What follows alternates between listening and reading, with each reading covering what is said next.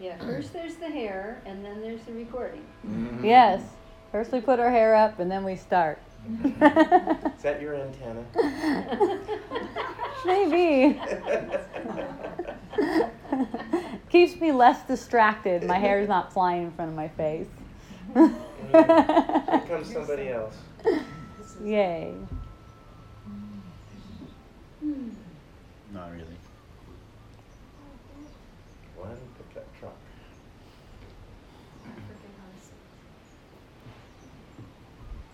Yay. It's wisdom dialogues.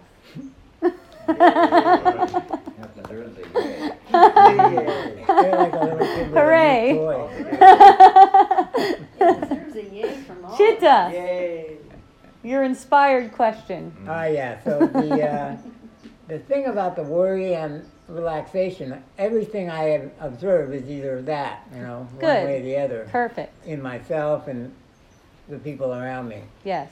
So I notice it's quite popular if I mention that you seem to, like I'd say to someone, you seem to be worrying, they're going to deny it.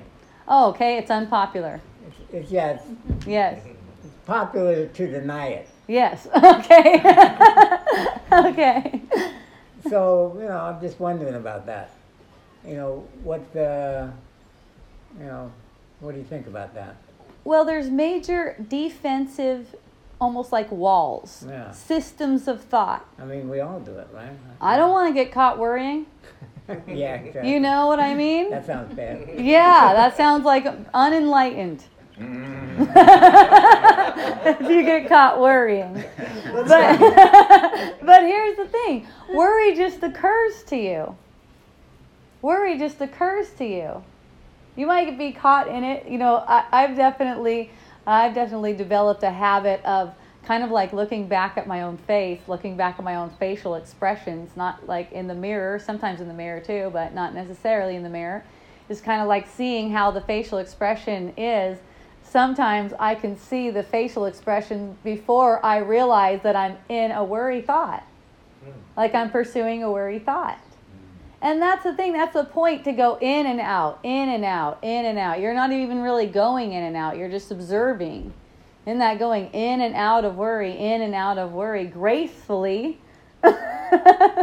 It's like there's a sense of worry. Oh, like if Chitta tells me, oh, you seem worried about that. Oh, thank you. Because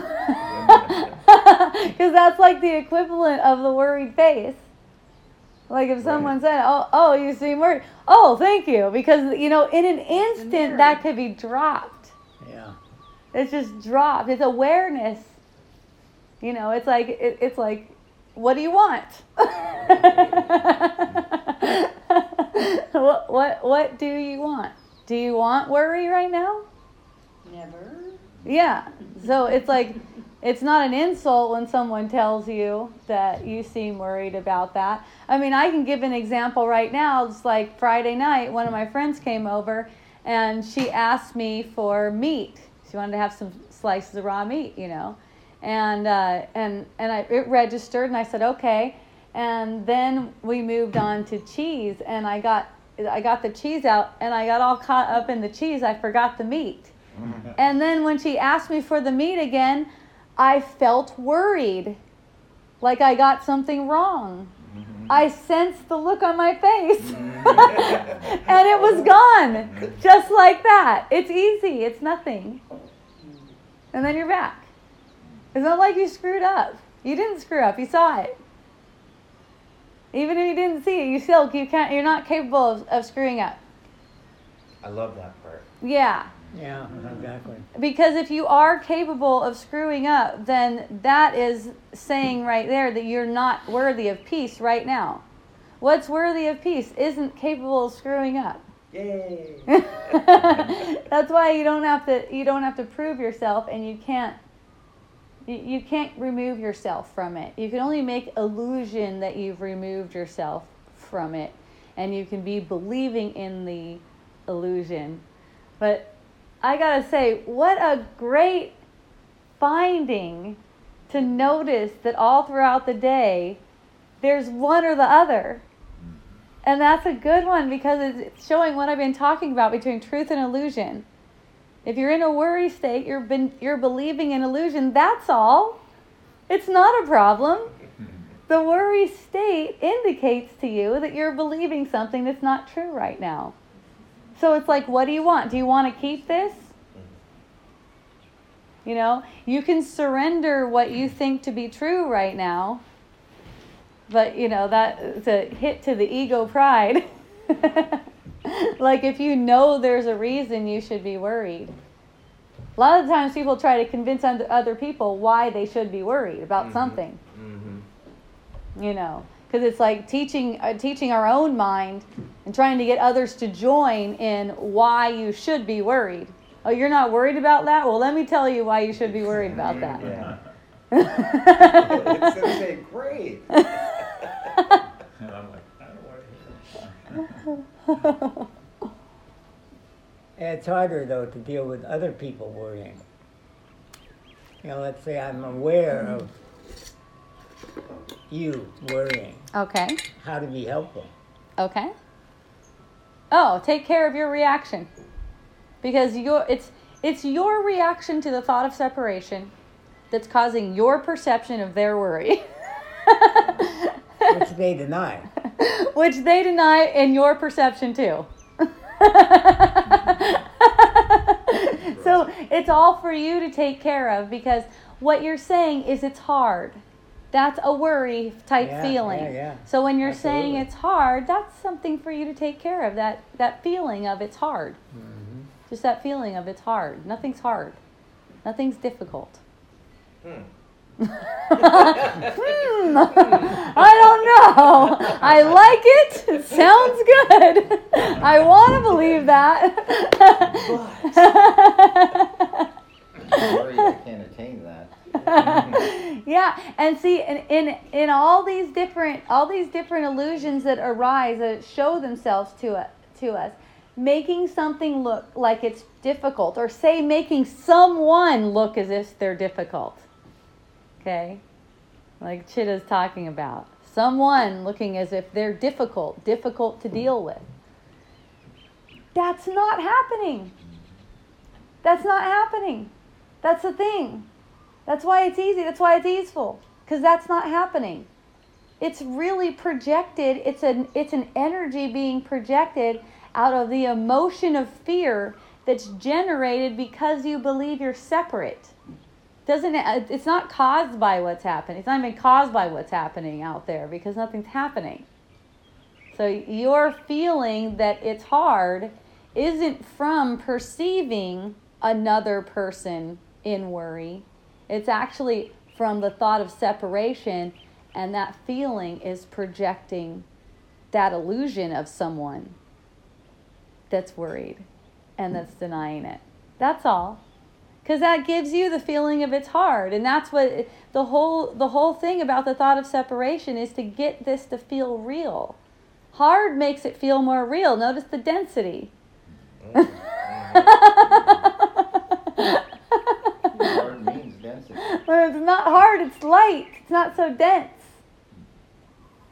Then it's easier to see through it.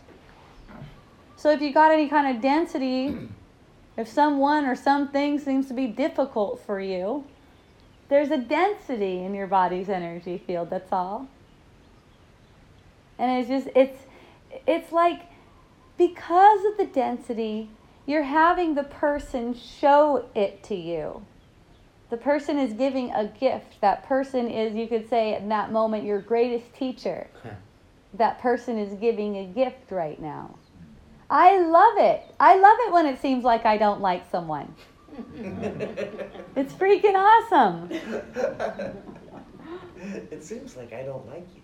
Yeah, it seems like I don't like people sometimes, and I love that. I just smile at it.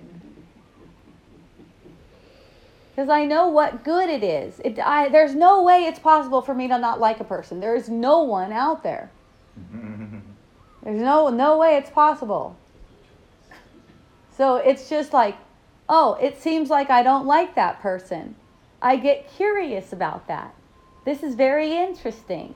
I become curious, and I feel how it feels to not like myself. That's what's going on here.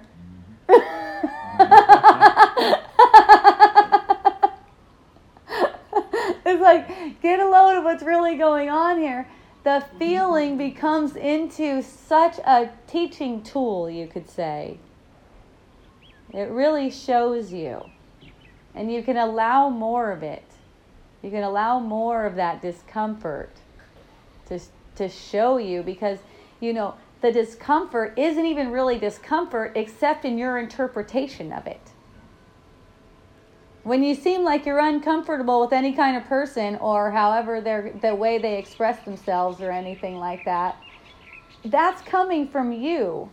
That's projecting from your sense of separation, and then it's making it as if this person is doing something out here. Remember, we're not seeing each other clearly. Unless we're looking at each other and we're seeing light.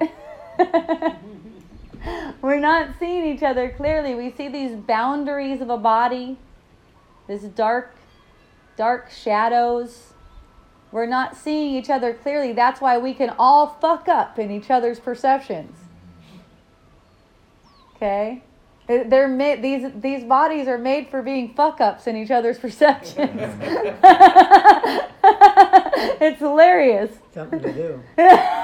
Yeah. Something to do. Now look how you're doing it wrong this time. You know, it's like pass the hot potato. You know, who's going to be the scapegoat now for my guilt? Just pass it around. And then when is it going to be my turn to be someone's scapegoat for their guilt? It's hilarious. You know, I noticed the littlest things that a lot of people don't notice yet. Everyone will. But just the littlest things that, you know, I don't need to say anything about them when they occur, but I just notice something, like in the way I'm speaking, in the tone of my voice. I notice a little shift. I can see that when I shift into ego mind, you can say. Right and wrong. Yeah, so when I shift into, and I notice myself shift into that, as soon as I notice it, I'm coming out of it. Either I'm snapped out of it immediately, or I'm coming out of it. And when I say I'm coming out of it, that means there's some resistance to coming out of it. Because for the moment, whatever it is that I'm focused on seems more important than peace. And it's just in acknowledging that it keeps on getting easier and going smoother for you, to where you see things sooner and can pop out sooner before you're kind of like making karma, so to speak, for yourself. Where you're like, man, I'm sorry about how I went off last night. That was so fucked up. Or whatever. Oh, excuse me. Like, or whatever the case, you know, I'm sorry I punched you last night. You know, I'm sorry I just went off and hauled off and punched you.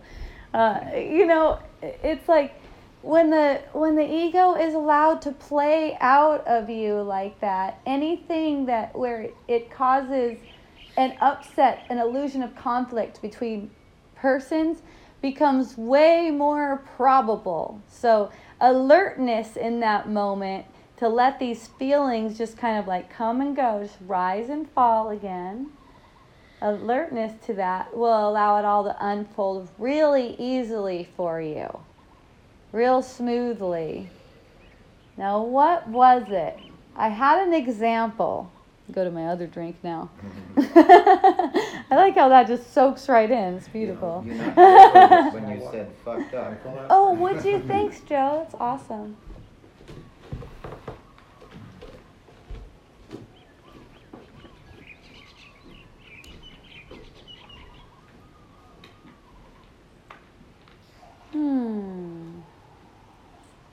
It had to do with my husband, which is so awesome. I love it when it has to do with him. He's so sweet. Oh, I know. I was going to make polenta. Right before I got in the car, I saw a magazine, and it was Better Homes or something like that, and I turned to a recipe, and there was a cornbread recipe, polenta recipe, and I go, oh, I would love to make this recipe. So we get to Malama and we start shopping for all the things. We shop for all the things on there except the polenta. Because Tony was sure there was polenta at home. So I go, I don't think there's polenta at home. I think it's a good idea to go to the Natch and get some polenta. And he says, I don't want to go to the Natch. I'm tired, I'm hungry, and I know there's polenta at home. I'm like, okay, cool. So we get home. No polenta at home. I go, honey, there's no polenta at home. I don't see any. Do you see any? He looks around. He's like, nope, no polenta. And so there is a little something that just came out, like, about how I wanted to eat polenta. I don't remember exactly what it is. But there was a little something, just a few words, where I noticed it. Boom. There's some kind of the worry side. Since we're talking about worry and relaxation. The worry side. It's like a few words show up and it's like, okay. And then it's like, relaxation. That's it. Relaxation is allowed to come in. That's all. Nothing's happening.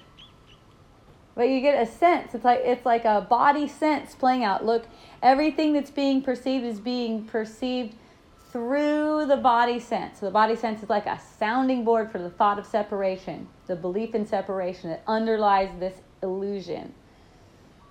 Body sense, then the illusion. If you know that order of things, you know nothing happened. There isn't polenta. The sense that I wanted polenta isn't mine. It's only to bring something. The sense that I even wanted polenta. You know, I never did get that polenta. It's been days. I just completely forgot about it. Tony's been to the Natch. He's been other places. I haven't thought to ask him for polenta. We'll make some. Come on over. Just forgot all about it. It was funny. It's just these things just pass. So they don't sell polenta at Malama? I didn't find it there. Anyways. Or they were out or something. I don't know.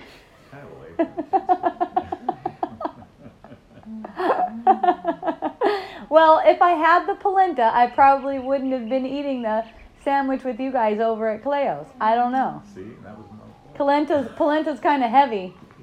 I notice when I'm having a heavier stuff for a while, I don't want more heavier stuff. Yeah. That was so good, though.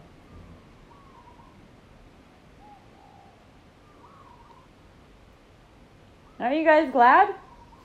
It's all in your hands? Can you go over? It's all in your capable hands. It's Can all you in go your over capable hands. the order again? Like, what does it start with? Does it start with the belief in separation? That's right. Okay. The belief in separation causes a body sense. So that's that sense of either worry or relaxation, right? Okay. Yeah. So that's what causes that sense, not the world. So it's like first the belief in separation, then the feeling effect of the belief in separation, then the material effect of the feeling effect. Isn't that fun? So when you see that order, you're not vulnerable to anything in the world. When you feel vulnerable to things in the world, or believe you're vulnerable to things in the world, is because you don't know the order of things. In that moment, you're not knowing the order of things.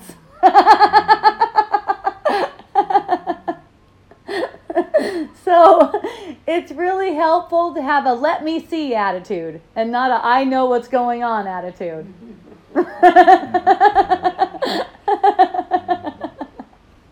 That's all it is. The quicker there's a let me see attitude, the quicker you see. You know, you have to choose it. It's not put upon you. It's your free will. So if you're choosing the illusion, then you get to keep that as long as you want to keep choosing it. The beautiful thing is you get to choose again and again. And you don't have to go anywhere to find the lesson. It's just coming. Or you can't help where you perceive yourself to be. It's just coming. You don't have to get any kind of anxiety about where am I going to get my teaching, for instance. Because it's just presenting itself to you as you open yourself, as you make an opening for Spirit to show you. It's always going to keep on presenting itself to you. Whatever it is you're looking for is what you're going to find. So even in seeking spirituality, you could get to more like a super ego. More like a super ego. And how do you know if you're going toward a super ego? How do you know? Your head gets great big. People tell you. You love seeing people upset. Or at least you pretend to.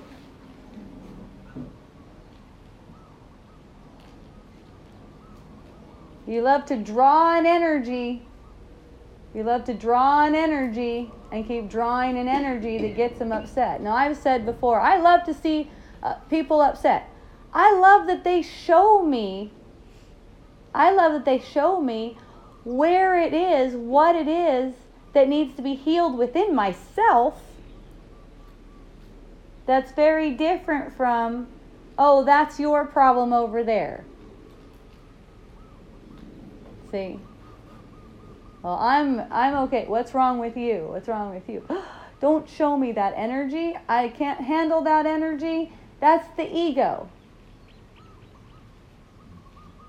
It's not wanting to look within.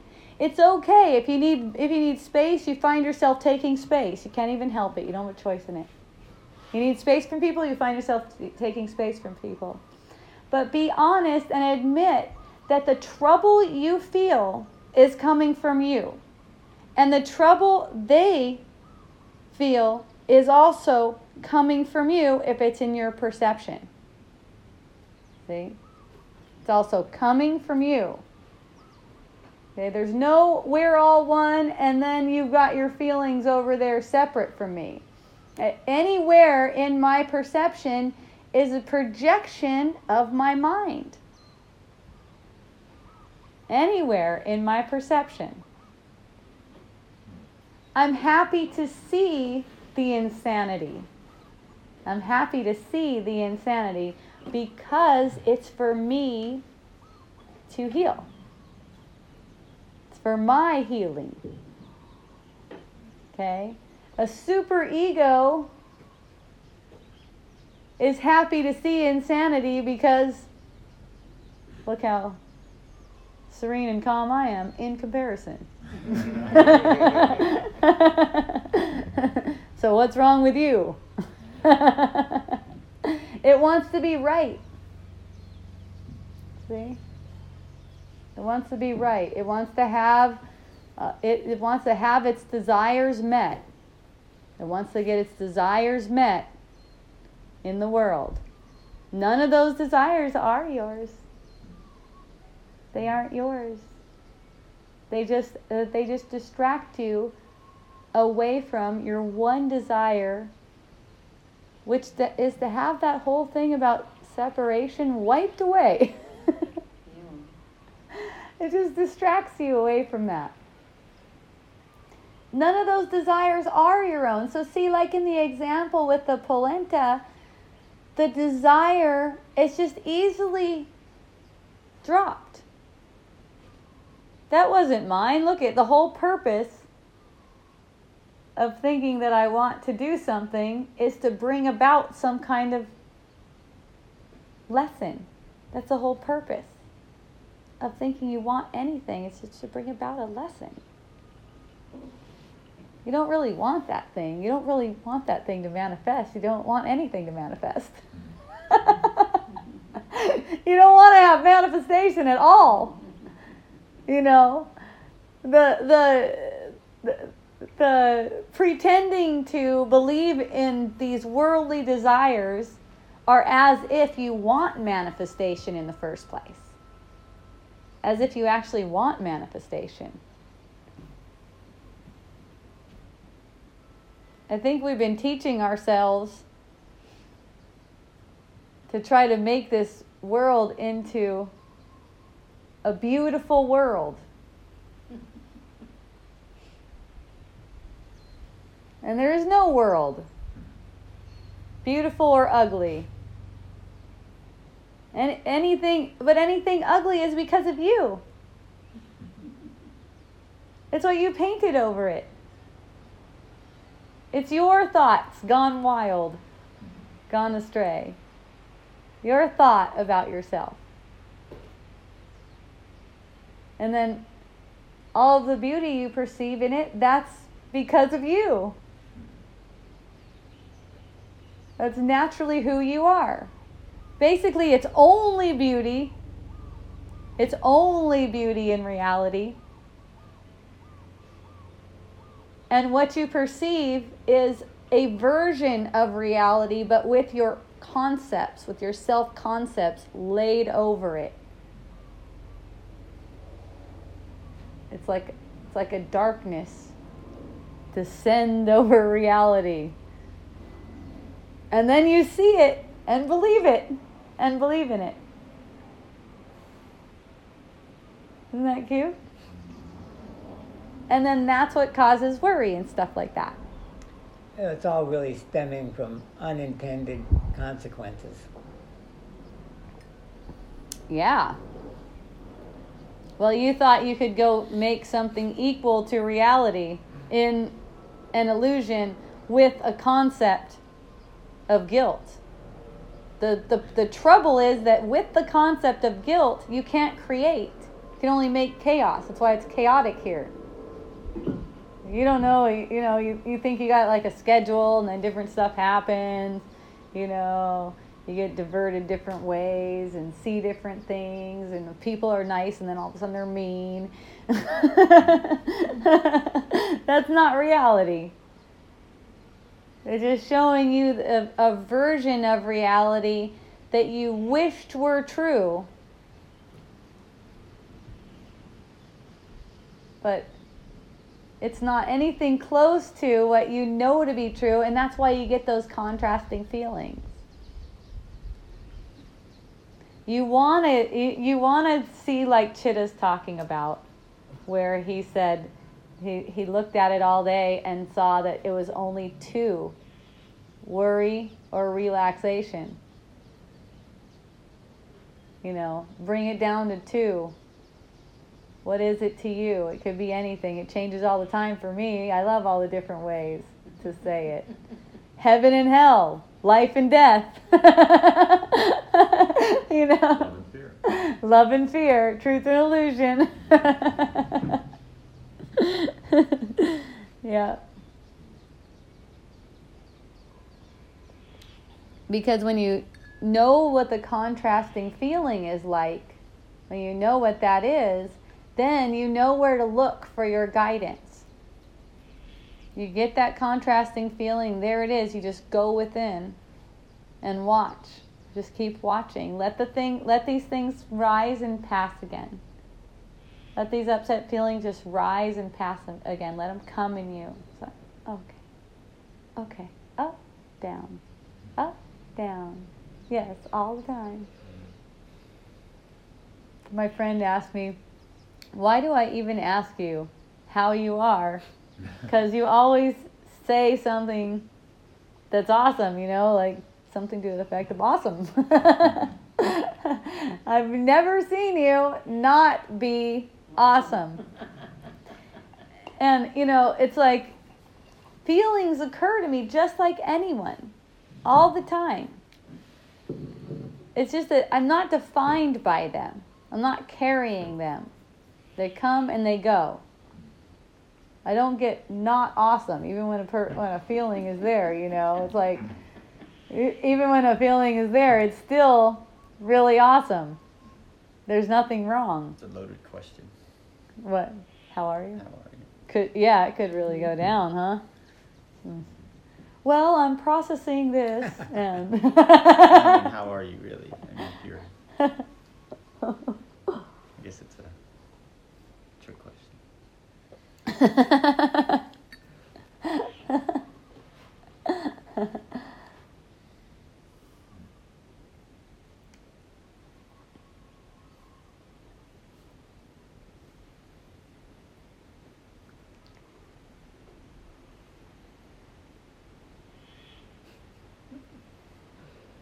So how does it work with guilt? So many times people have, guilt tripped me for things that I was innocent of.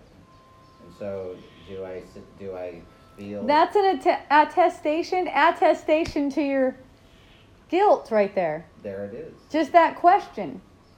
The way you said it. Yeah. Say it again. Darn.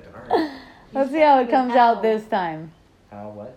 You started how? I don't know why. How? Oh, how can you deal with the guilt when someone, when you're sitting there not knowing anything bad that you did happen, and then someone approaches you and starts guilt tripping you about something that you had no idea that What does it matter what happened? That's why. Yeah, but then there's this guilt. So then do I go and say, oh yes, I'm guilty, or do I refute that and say I'm innocent? Neither. It's neither. You can say it's neither, and it's both, and it doesn't matter, because it's the sense that someone is guilting you that's coming from your body's energy field. That sense. Okay, that feeling, that's a feeling projected outward. Go back to that. Just be with that feeling. See, you don't have to show them anything like you're innocent. And when you start to say you're innocent, you're already making yourself guilty.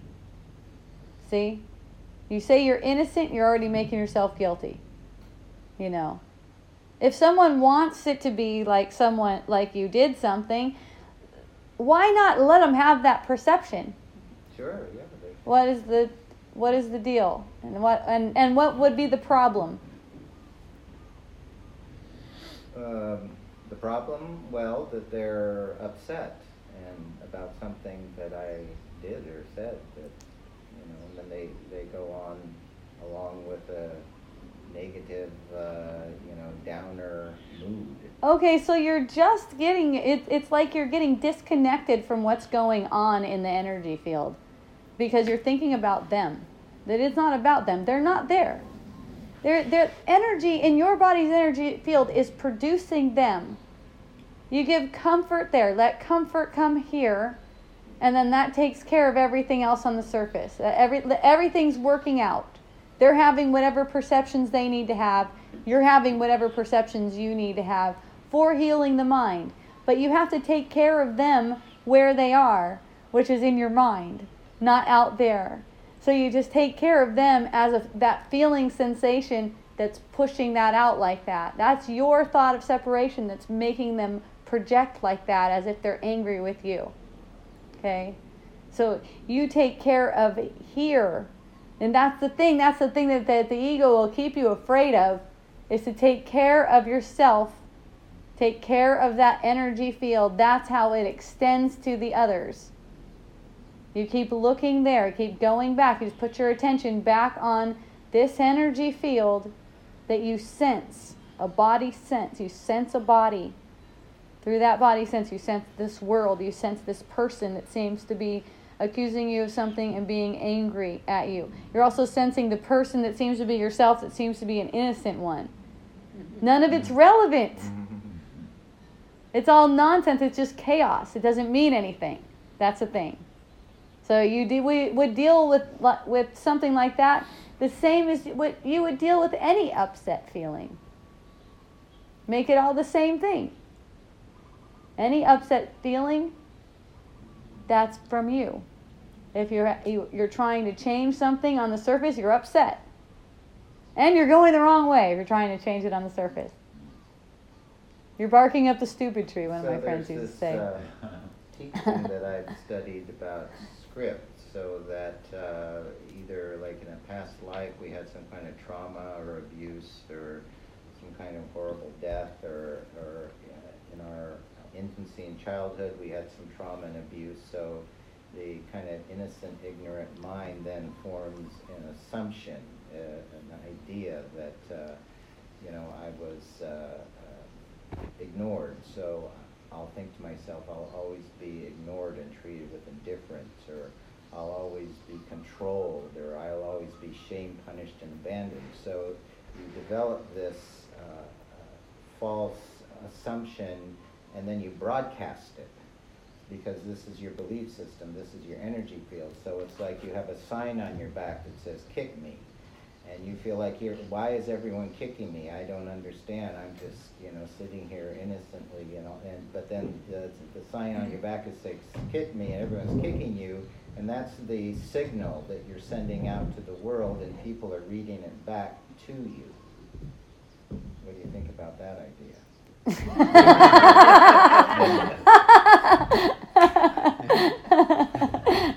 That means you're very bad, Bob. It's silly. So you're saying that idea is that kick me thing is just stuck on you forever?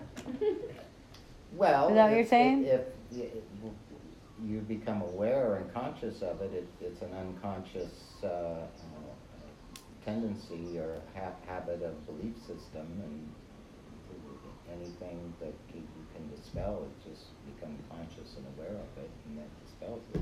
Yes, it's just dispelled instantly when you're really ready to become aware of it. When you're really ready to. And you know how you know? It's in the moment that you're triggered. Are you turning your attention inward? Or are you looking outward at what that other person is doing and asking how to deal with the person? There's no person there. It's all for one thing. And it's not for something on the surface. This what you see on the surface, it can be looked at as separate from you. Separate from you. You did not separate yourself from reality. This is a projection of thinking you separated yourself from reality. This is projected. It's different. It's changeful. It's totally unlike you. There's nothing about it that speaks to who you are. It's up to you to see through it, to want to see through it. For the most part, there's not wanting to see through it. There's wanting to keep this thing and make it real. Wanting to make it real in a lot of different ways. Try to convince you, isn't this life so beautiful? Except that this is not life. This is a dream. Life is eternal. There's no life that ends in death. That's a make-believe thing. There's no opposite to life. Okay? This is not life. All the beauty that you see in life, what you call life, is because of your beauty. That's who you are. And it's got something else, though. Some death painted over it.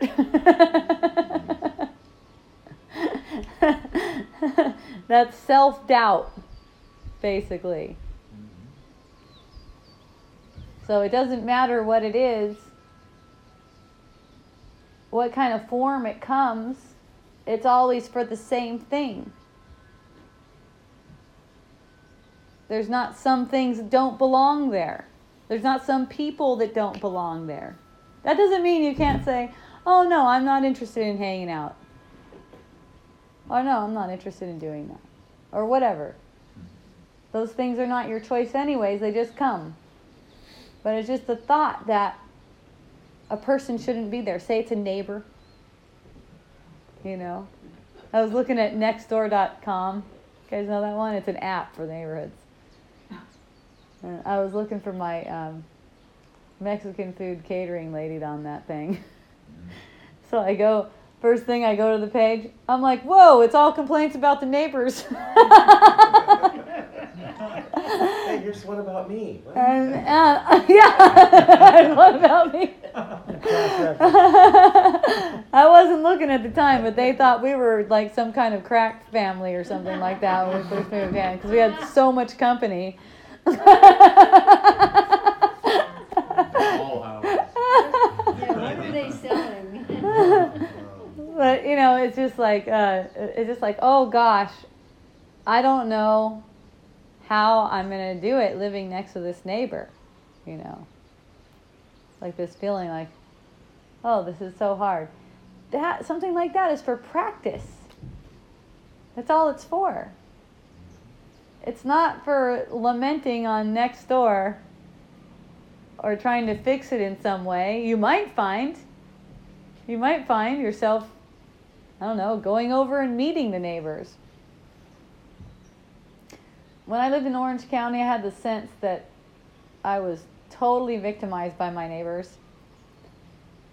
It seemed like they were gangbangers. They were hanging out late, playing basketball in the street. You could hear them in my house. And I found myself, I was pregnant with my second son. He's almost 17, or almost 18. And I found myself calling the police, crying on the phone. How much do I have to pay to get out of the gangbanger neighborhood? To the police. To the police.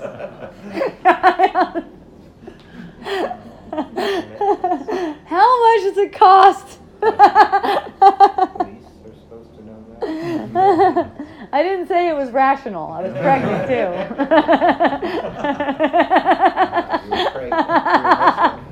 You were Very emotional. There must be a better way. Yeah, right. That's right. There must be a better way. So, you know, then some changes started to come over me while I was in Orange County before I moved over here, 2010. Some different changes started to come over me, and I found myself walking the neighborhood, and the next thing you know, I was friends with all those guys. And yeah, they were gangbangers. One of them got killed on the corner with a bat. So that they were total gangbangers. But they were no problem. They were just no problem. It's not like they switched from gangbangers to Valley Girls or something like that. They were just like no problem. I'd stop and talk to them. We'd have conversations. They're the first ones I heard talking about legalizing weed. That was different. I was like, legalize it, really? The gangbangers. But you know, and then after that, I moved here to Hinalo Street, and I had a loud guitar, a really loud guitar to use for that kind of healing. One guy that played his loud guitar, and then a geothermal drill. Remember that, Lee? Lee came over and he was telling me how I really had something to worry about with that geothermal drill there. That was so fun. And then I think one of us was sick or something at that time. Little did we know at the time. Yeah, right. Well, I guess maybe, some people say they caused it. The geothermal caused the lava flow. It's pretty powerful. It's the Illuminati. There were no lava flows before geothermal. I mean, the fracking, not the drilling. Nice. So when all those things get used for the same thing, then you don't get bothered. You stop to get bothered. You just use everything. Use everything that comes up that seems to disturb you. For a time, I just didn't say anything about anything. I just kept on feeling what it was like to dislike something. Just to feel what it's like to dislike something. I used to have a lot of trouble with boundaries. I was like, no one respects my boundaries. Oh my gosh. I just want to be able to have some time in my room. I don't want kids busting in here fighting on my bed. And then one day it just stopped. And there was just an allowing of whatever it was. Kids come in, fight on my bed. I'm on the bed while they're fighting. And just watching, observing. Next thing you know, they're cuddling with me on the bed. Next thing you know, they're gone. Because they don't need that much attention, the funny thing is. It seems to take more attention trying to get the boundaries and to give the people the attention. Yes. And that's anyone. That's adults too. That's adults too. It's like, give the attention, and then there's only so much they could take. A real attention, though, love. There's only so much.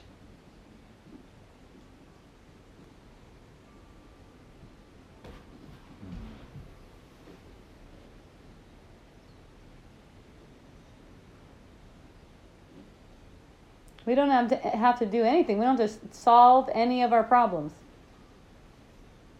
All perceived problems arise with the solution alongside of them. They come with the solution alongside of them that you only see if you're willing. You don't have to look for it. You don't have to get it on your own. Just be willing to lay aside what you made of it. Just be willing to lay aside you're making it a problem and go to what's the first manifestation of that thought of separation. In the body's energy fields, the first manifestation of that thought that you separated yourself. That's what the manifestation is trying to hide from you. That's what it's trying to distract you away from feeling that. Because of fear of feeling.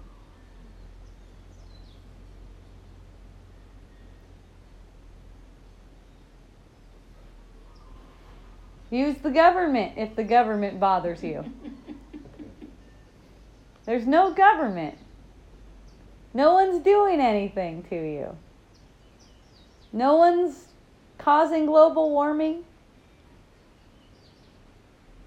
There's no globe. Chitta would say the earth is flat. I'm saying there's not even a flat earth, though.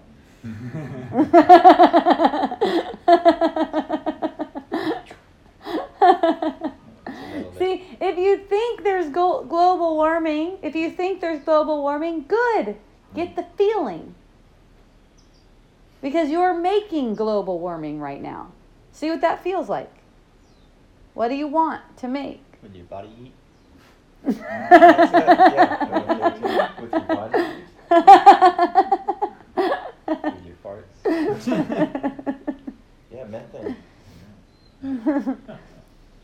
Whatever you wish to make real is what you perceive. Whatever you wish to make real is what you perceive. So it's good. If you get the perception of global warming, then you get the feeling effect. Get the feeling effect of what's causing global warming. What's causing global warming. You're causing global warming. Not from anything that has to do with heat. Not like that. You're causing global warming. If you perceive it, you projected it. Perception is all projected. So look, any kind of injustice, that's not fair. Unfairness, it's feeling coming from you.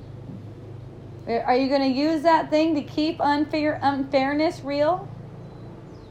To avoid what you're projecting? To avoid feeling what you're projecting? Are you going to use it for that? There's a choice to make here. Are you going to go inside? It's really obvious when you tell it to other people. That's where it becomes really obvious. To me, anyways. Not everyone is still obvious. But, when you're telling it to other people as if the government has something that over you. They're doing something disturbing, upsetting. People should be upset about this.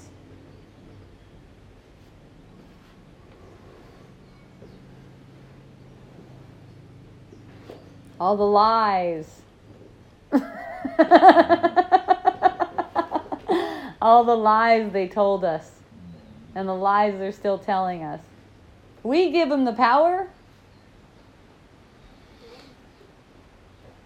If we get the feeling that something is unfair, and then we give something on the surface reality,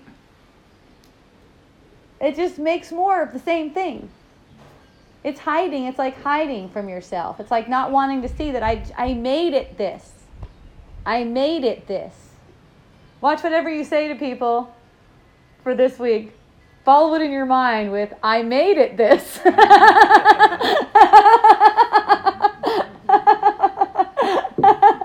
I wanted it like this. That's why it's like this. I wanted that person over there to be crazy. That's why I made him like that. I wanted the government to seem oppressive.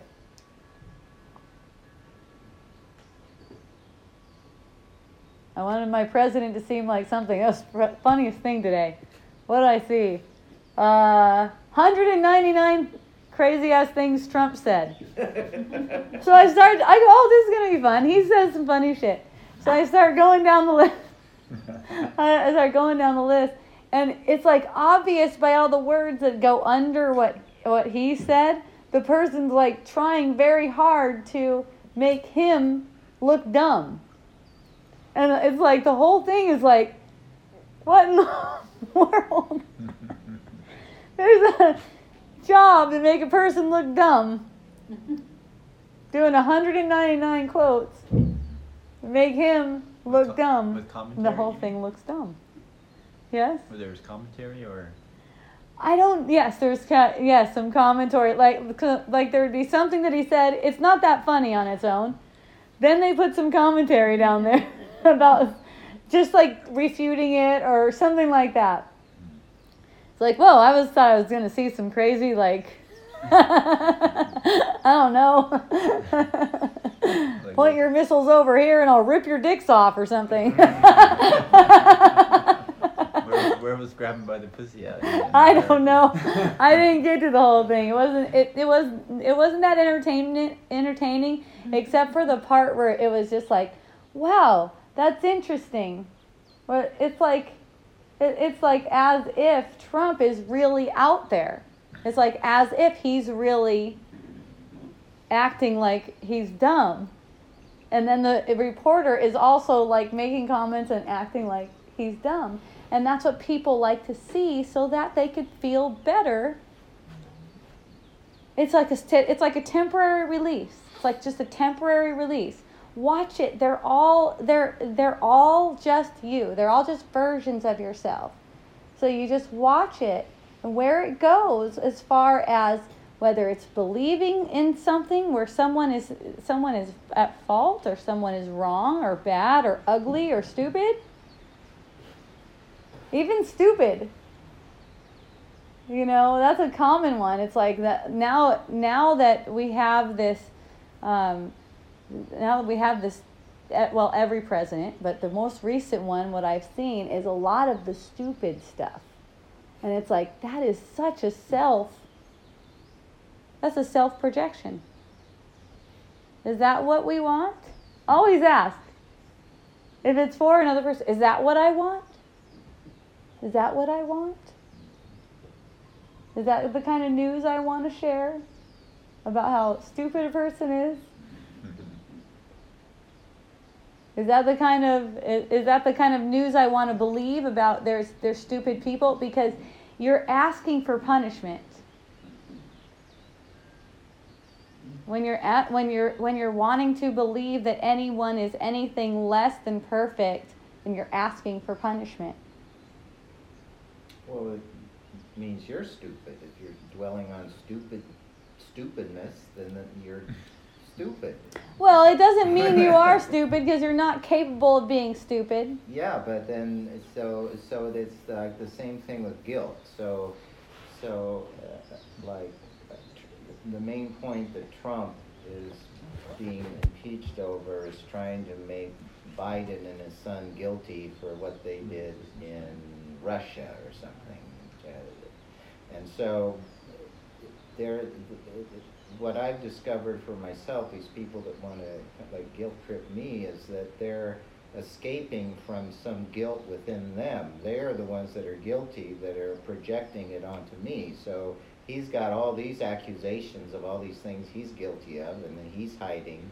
And so he focuses all his energy on trying to make Biden, his opponent, guilty. Mm-hmm. And then, the whole thing just kind of snowballs. So it's like, why is someone so adamant about making me guilty about something that to me doesn't mean anything? I don't understand.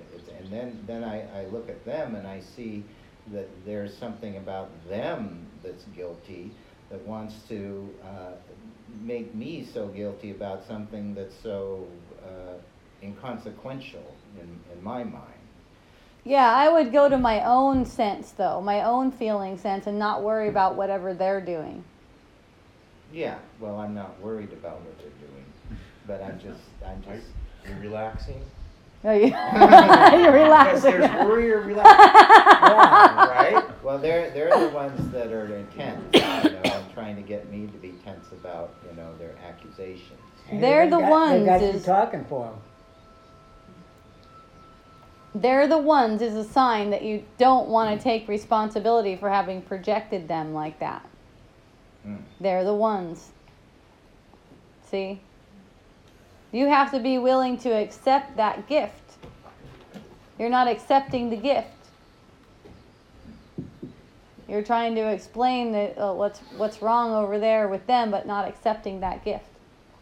So if you see them as trying to make you guilty, and you see other versions of that too, of people trying to make you guilty, you just go right back to the feeling effect.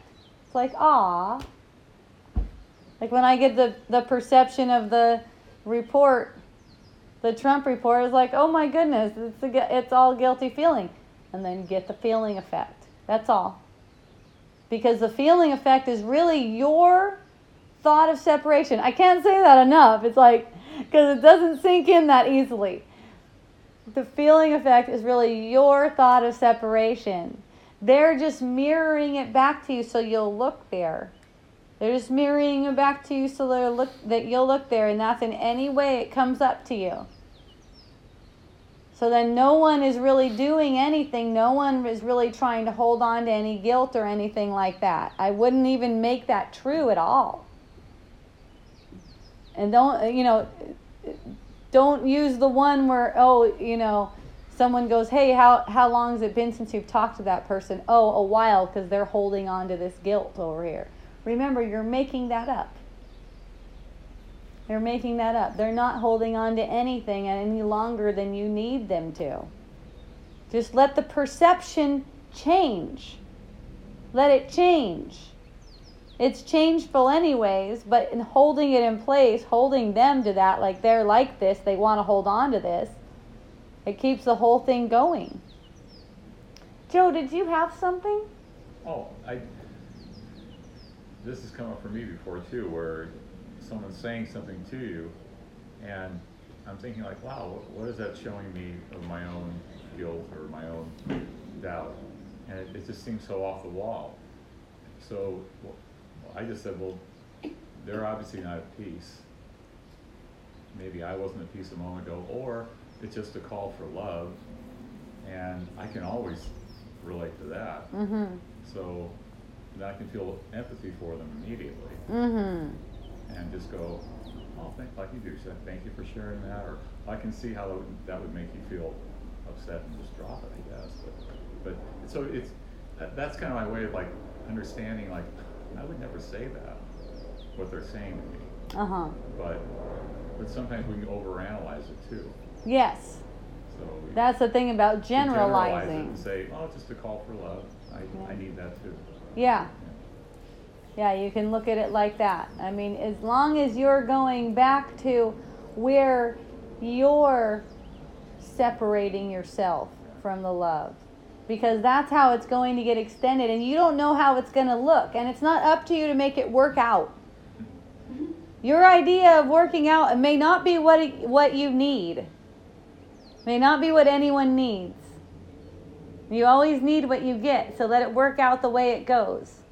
And it's like less interference in anything like that. Less interference in anything like that.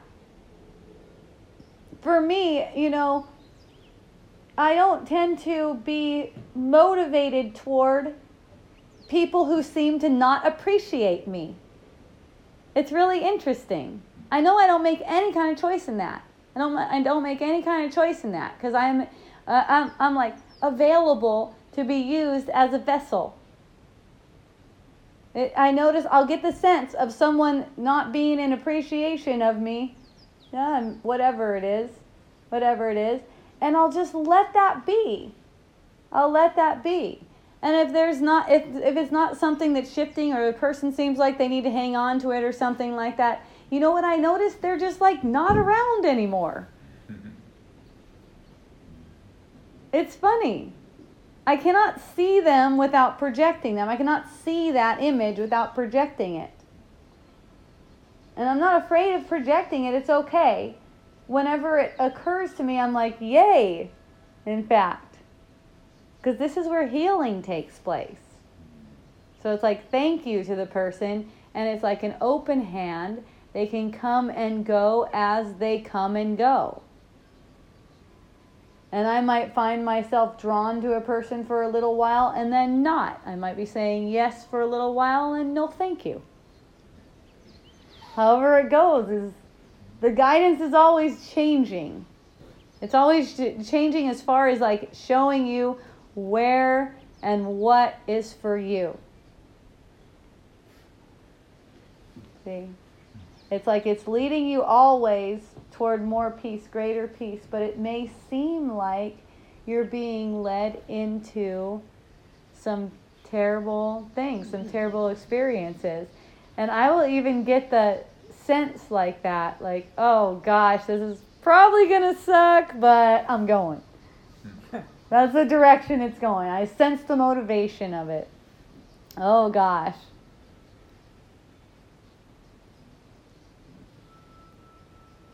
But it only sucks because I'm being motivated towards something like that to work out some kind of an attachment or something. Yes. It's confusing when you're on a path with someone and they get a feeling that some person is great and you're like, I get the feeling that I need to avoid that person. And that's, people long to be in a really joined relationship. It's really hard to follow a path when you're hearing, and it's small stuff, but still, everything can't be so small. When you give up a lot of stuff, and all of a sudden everything feels really big because you've been letting the other person lead the path. So that's been challenging because there's, like you said, sometimes it feels good and sometimes you're like, I don't know. But then you have, what if your other partner's like, yeah, good. And you're like, no, bad. About what? Anything. Like, you're in a relationship, if you have a friend that, or, a business acquaintance or something that you and your partner both thought was great, and then later on maybe, even living in a neighborhood or anything that you agreed was great, and then later you're feeling like, but your partner doesn't feel the shift.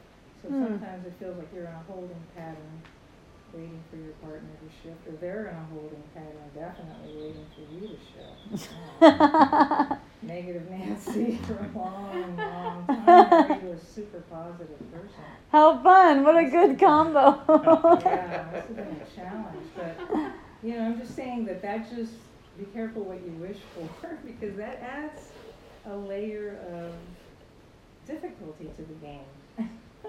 Yeah.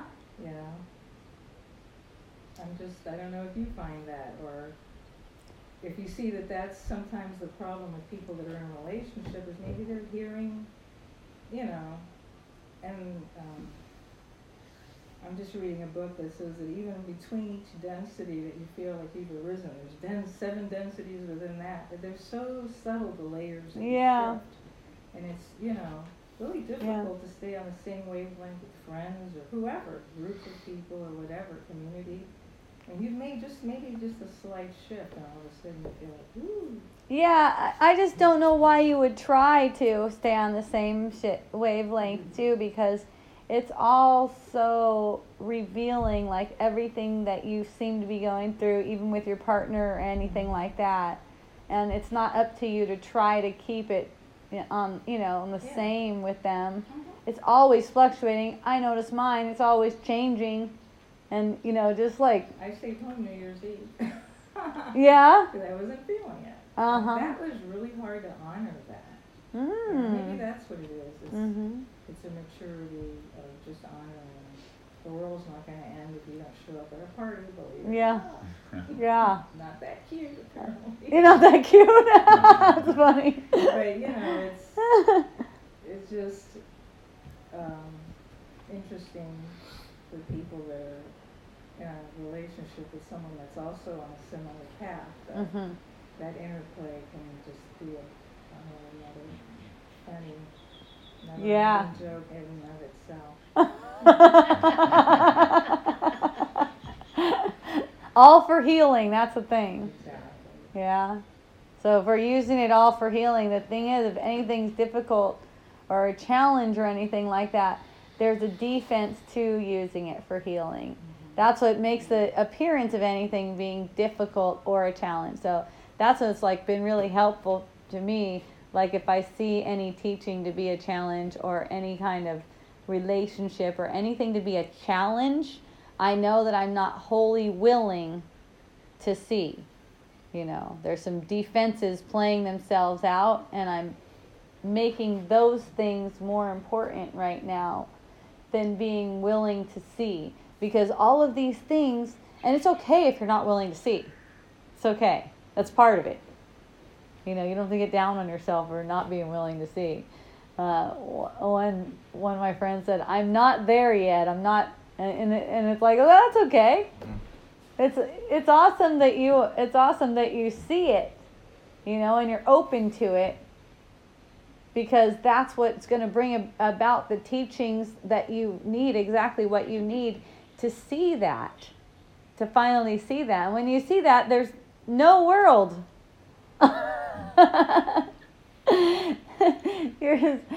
You don't mind whatever your partner is doing or your partner appears to be doing. In fact, you're using that stuff. It's not only you don't mind, but you're actually using those things to get to get the lesson that your partner is showing you, your partner is delivering to you. And you could take partner loosely. That could be anyone. It could be anyone that you hang out with. Those of you who are single, you have people coming in and out of your lives at various times. Some of them are closer to you. You can consider people like that. Notice how anyone that you get close to is ripe for that, screwing up in your perception. And then you're screwing up in their perception. It's hilarious. Hey, you want to get together and screw up in each other's perceptions? Let's be friends.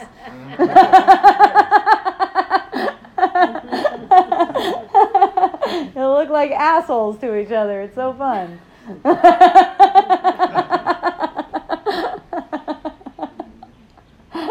Some people go, just keep it mysterious. Don't get close with anyone. Like that'll keep you safe. Keep it a mystery. If you use spirituality to try to get what you want in the world, that's also setting you up for some suffering. So that doesn't mean you can't do the things. You can't help it anyways. Don't make any choices in that. You don't make any choice in deciding what you think you want either. Those thoughts about I want something, it just comes up. I want a green dress, for instance. It just comes up. It just pops up. Yay. And there's no one who needs to do anything or not do anything about that. Yay. So it's not like you can't have the green dress or you shouldn't shop for the green dress. or you should shop for the green dress or anything like that. When the thought occurs to you, that's just kind of like motivation in a direction. Do you know where it is? No, you don't have to. You'll see. It'll be a surprise. If you let it be a surprise, it'll be a surprise. If you let it be a surprise, it'll be a surprise whatever you find yourself doing in reaction to those apparent desires that arise. It is the playing out of those desires. They're not anyone's desires. So notice how when the desire doesn't manifest, like the example I gave with the polenta earlier. Notice when the desire doesn't manifest, especially if someone did something and they're responsible for it. Notice the feeling of victimization. That's when the desire can just be dropped in an instant. It was never yours in the first place. It was a dream. Oh yeah, let's get the ingredients for the polenta. We're going to make the polenta. And then all of a sudden, no polenta. We got all the other ingredients, but no polenta. If it was like the parsley or something, we could still make it. But when the polenta's not there, you can't do it. See? So the desire for it gets dropped. The desires are just like kind of like toys, playthings. Remember, they're like toys. And let them play themselves out. Don't try to push them. Don't try to get rid of desire. That makes it real. But don't blame your partner. Don't blame your partner. Your partner just showed it to you. Thank your partner. Thank your partner. Nope, your desire is not being met today because of your partner. He was sure there was polenta in the house. You could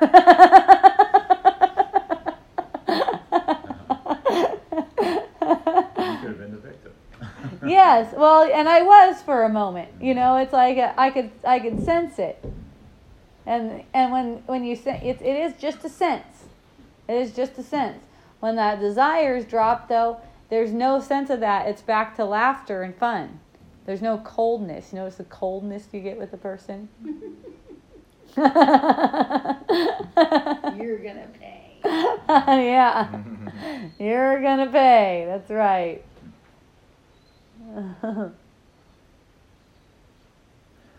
It gets nasty too. That's why people break up all the time.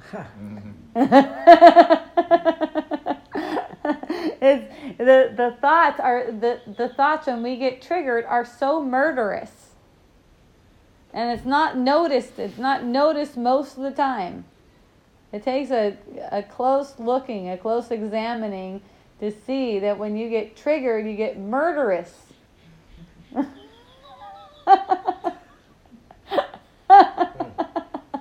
That's why it feels bad. That's why it feels bad, though. Like when you get down to the root of that bad feeling, it's murder.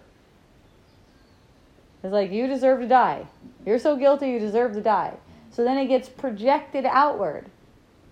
And it's like, even the mildest frustration has that beneath it. It's like, no, you realize, no, I don't want to kill him. No, thank you. I don't want to kill him. I want him to live. I want him to really live. I want to see who they are. I want to use this perception right now for healing. And so we can come back together so that I'm not making some kind of a rift between us. It's just one moment after another. Thank you for letting me know. Yeah. Yeah. That's why it's for me, that's why it's such a good exercise. You know, to have that in my head. Yeah. It's always coming up. Yeah. And then you don't have to find yourself in any conflict with anyone. There's nothing there to have conflict with. There's just really nothing there to have any conflict with.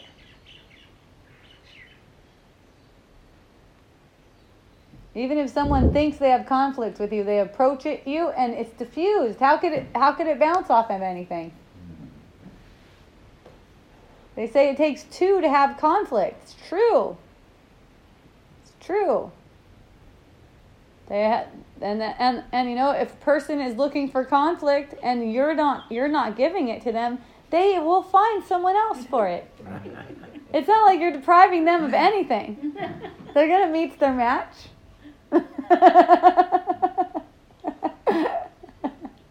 But you know, it's up to you to not make them separate. So if you perceive any kind of conflict, you know how you stay out of it?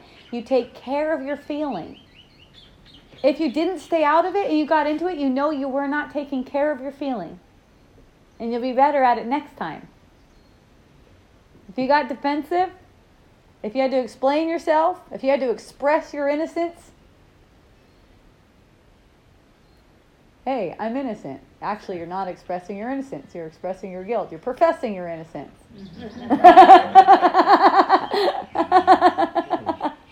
But I'm innocent for it.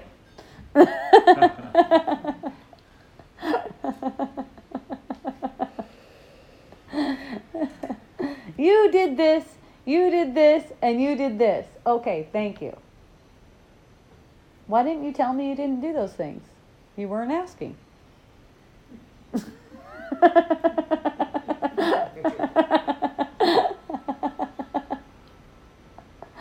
Okay, thanks. It cuts off all arguments.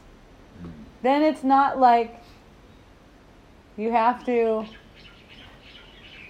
I don't know, defend yourself. That's the hardest thing ever, is defending yourself. It's so much easier just like say I'm sorry than it is to defend yourself. Shit.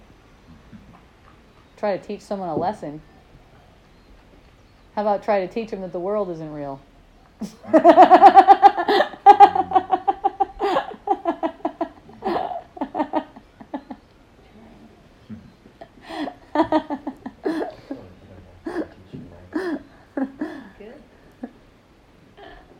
Today, my son and I were having a conversation about projection and perception. Mm-hmm. And he's going, "No, Dad, I don't know. And I'm going, "Well, you got your eyes, your ears, and they send out, they tell you so that you will believe it's real, and then you believe it's real because your eyes see it, your hands feel it, you can hear the sound." And I go, "And we both know this table isn't really here. There's more space than there is table." And then he goes, "Oh." Oh. Nice. Yeah, so it was. It's fun to share when someone is open to hearing, you know. And I get a lot of very often questions from people. I get so much resistance to this when I try to share it with persons. There's so much resistance to it, and you know, when you see their resistance to it, that's a learning for you. And they're open like that, and they're like, oh, neat, interesting, you know, that's awesome. But a lot of the times there's the resistance, kind of like Chitta was saying earlier when he was saying you seem worried. When he says you seem worried to someone, they don't want to hear that. They like get a big wall up. It's like, okay, never mind. Right, Chitta? That might work. Oh, never mind, my bad.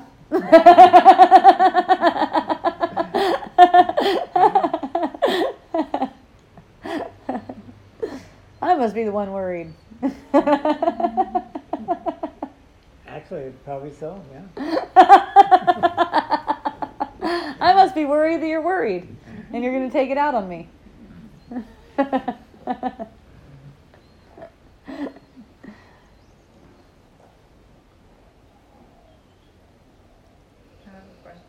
Yeah. About victimization. So this whole happy learner thing, the whole switching perception, I am just like, I don't want to do it. Yeah. You're not happy about it.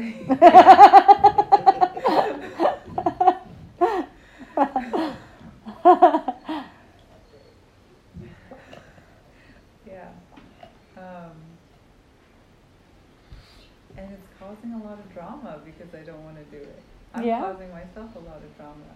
And I seem to be more entertained by the drama than I am in wanting to change it. Even though that's kind of a secret. Like, how dare I be entertained by the drama? yeah. Do you have any thoughts about that? Just let it play out. You're acknowledging what it is. Just let it play out. You're making the choice. You see that you're making the choice. So something like that, I would say, let it go all the way. Let it do its thing. Let it reveal itself to you. You don't have anything to lose. You can't get it wrong. It seems to be messing with my relationship. Oh, yeah? But I guess if I can't lose that, then that's true.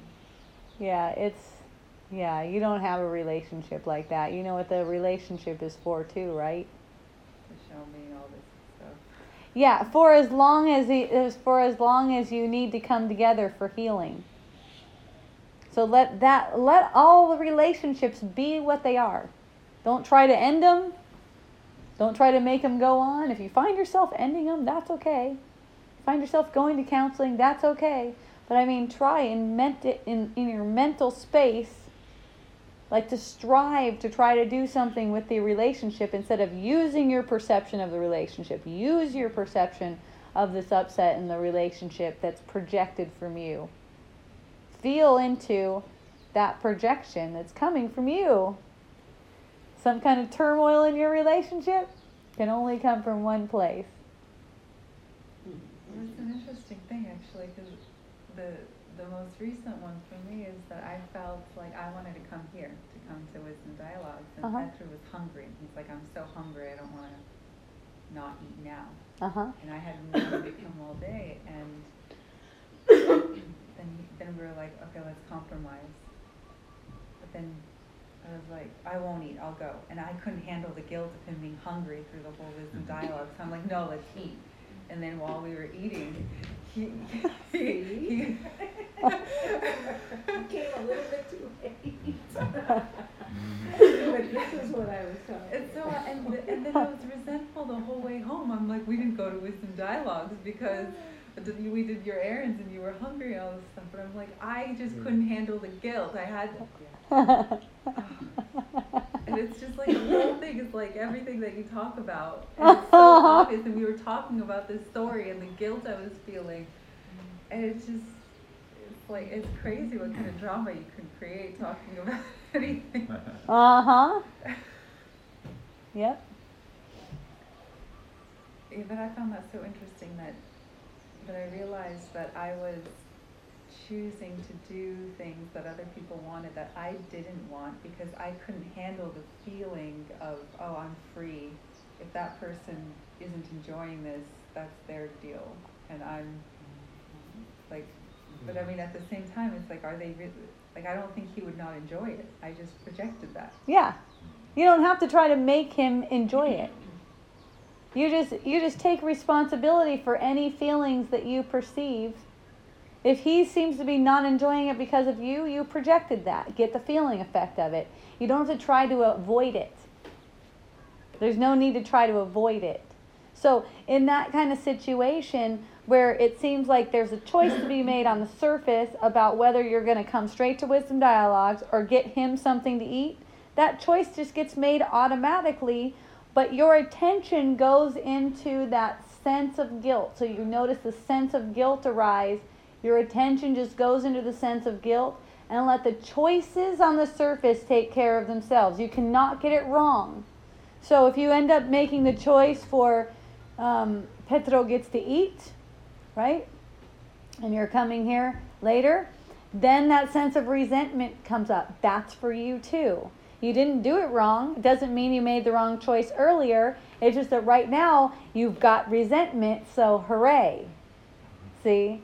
So each one from moment to moment keeps on getting the attention like that, keeps on getting your attention like that, and in that you're dropping these worldly desires, these worldly attachments. This becomes easier and easier for you to see and for you to allow the healing to come in, and you start to see these fluctuations just rise and pass, and you're back to your joyous self again really fast. Okay? Thank you for looking like that. It's so awesome. with your orange glasses too. Yeah, your orange lenses. I don't know what the orange does, but It matches her dress. it matches her dress. Yeah. That's why I Right. like them. Yeah. Nice. I love it. Well, for the next Wisdom Dallas, we should all wear glasses. There's a pile over there on top of the pantry. A different colored one. Good idea. Yeah. Good idea. I love it. Aloha. Welcome. Thank you. Thank you for joining. Thank you.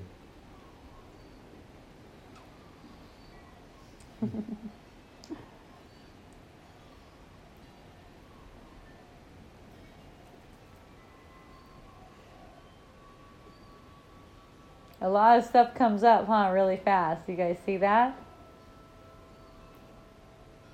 Just in watching, it's helpful to just take a minute here and there to examine what it is that you're thinking. Watch how the thoughts just come real fast. And just in looking at what it is that you're thinking, what it is that you're just taking as true right now. And it's fun. You kind of become like scientists, like a mind scientist. Instead of trying to figure out how you're going to get things done, how you're going to get to where you think you should be, how you're going to get other people to wake up, for instance, you become like a scientist of your own, in your own mind about what is it that you're making of these things. You just start to look at what is it that I'm making? What do I want? What do I really want? Do I want to have peace, or do I want to have this idea of how things go? I want to have this sense that I am separate from people and need to get something out of them. Or I need to get myself to be more assertive. Or I need to stop feeling so guilty. You're just using it. You just use that. Or I want peace instead of this. Yes. That's a good one. That's one of the lessons on A Course in Miracles, yeah? Yeah. And choose peace. Probably. I choose peace instead of this, yes. And that takes willingness to recognize that you've got an upset feeling and that you deserve way better than that. But not in worldly terms, that's the thing. Because there is no world. It's not going to help you to substitute one illusion for another. It's not going to help you. Temporarily, it might seem really good. Like, say you had a cough and you took some cough syrup and then your cough was gone. Temporarily, that seems very good. Very good. Had a cough and now I don't. But then, the cough comes back again. You know why? Because the underlying cause hasn't been touched. It never even got touched. It's going to come back again until you can see that it's that thought that you separated yourself that would bring on any cough in the first place. And the need for cough syrup. Or whatever it is that you use for a cough. Inula essential oil, they say that's the best. I've heard that. Yeah, you've heard that one. None of it actually works. It's all like magic wands. If you subscribe to my company's essential oil newsletter, that's not what it'll say because other people are writing it. They won't let you write it. That's all. Please buy my product. It's not real. Yeah. It smells really good. Yeah. And even that is open to interpretation. To my nose. Yes.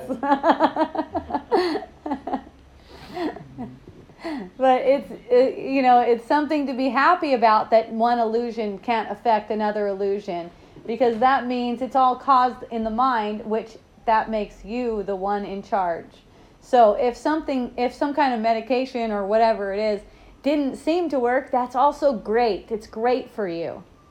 Even if you have, say you get some kind of an infection and the next thing you know, your leg falls off, that's great for you. Because there's nothing happening in the illusion. The illusion is only for one thing. With the illusion only being for one thing, what does it matter? What does it matter? That doesn't mean you're not going to have an antibiotic. I can give an example myself. I got the little staffy looking thing on my leg. Next thing you know, as soon as someone told me, hey, this stuff gets it off of there right away, I was at the doctor getting that stuff. But here, with the thoughts, I know that shit doesn't do anything. See? And I'm not putting my faith in it to do something. But I know it doesn't actually do anything. I'm watching a show, even my own image playing out, even everything that comes out of my mouth, I'm watching a show. And in that show, through that show, I'm learning about who I am so I can see through this illusion, so I can extend love through the illusion. That's how it's seen through. You know. So you have this complete letting go where you actually let yourself get medication that you completely think you don't need? Like you let your ego. It's not my choice. Yeah, you've let go that much. It's not a choice. Yeah.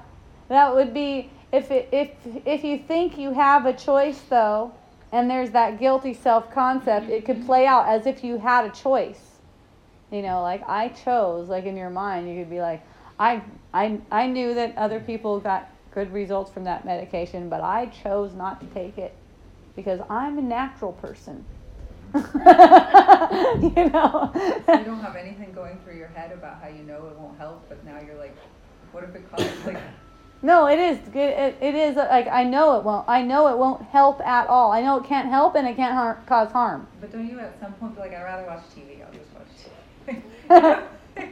Like, what makes you go to the doctor if you don't even think it'll help? Like, you know what I mean? Mind energy attracts. So everything attracts together. Everything comes together for the purpose of undoing the mind. You know, there's not really a why about that. There's not really a why about that. You know, it's just like the circumstances and things come together, you know, and they play out, and it's all like that, even that kind of questioning. Why did I do that thing on the surface? Why did I use that particular substance? Anything like that. Nothing happened. Nothing. There's nothing. So you wouldn't say I was guided No. to that. Well, because here's the thing. Guidance is for going between worry and relaxation. Okay? So You're as worried the about the staff, and you have the guidance to just go put that stuff on there, even though you don't believe it will heal it, but it helps the worry move to the peace. you could say, here's the thing. If you have something apparently festering on your leg, that seems to be a cause for worry. But as the worry arises, and it did show worry, definitely. But as the worry arises, there's a constant looking at the worry as something completely different. And the circumstances just took care of themselves. It becomes obvious. It becomes obvious to me what's going to make the appearance of working. It's just like, oh, if that's going to make an appearance of working, it's just like, it's like obvious, you know? So I find myself hanging out with some friends, and the friends go, oh my goodness, you know, if you got staph, this is what works. This is what always works, you know? And I'm like, oh, okay, can I put some on yours? Sure, go ahead. They put that stuff on 2 times. Next time I look at it, I'm like, okay, I'm going to go get my own bottle of this stuff, you know. That's just, in the relaxation, all those things, they kind of like bubble up. They kind of bubble up. It was just like obvious to me. Okay, I will be over there getting my own bottle of this stuff. You know, it just becomes very obvious. It's not like guidance or anything. It's just like, it's obvious. That's what's going on now. That's what's arising now. How's it different than guidance? Well, okay. So guidance has to do with not worldly things. Yeah, it has to do with not worldly things. The guidance is in thoughts, as in, what does this mean? What does this mean? So look, when the sense of worry about the staff arises, that's where you're getting guidance. Okay, you're getting guidance to either justify that sense of worry, to try to make it better so you feel better, to look for something to get it better. Or, the other guidance is to just go ahead and feel the worry. It's okay because there's nothing going on. It's kind of like that. It's kind of like that. As far as even the choice to go to the clinic, that just arises. Okay, so that one, those just take care of themselves. So here's what I see in predicaments that I see people getting into, is in thinking that they do have a choice, that they're responsible for getting the healing for their body, which can't even get any kind of sickness, it can't even get any kind of dis-ease, feel as if they're responsible for the healing. And I've seen different things go down where it's like, okay, I have to do it my way and this way and do all the research about it, when the solution can just come. It doesn't have to be based on the past or anything. And you can just sense it, and it's just obvious. It's just like, that's obviously it. It's like that. That's obviously it. That's the journey I'm on anyways. Could you call it synchronicity? Or is that something else?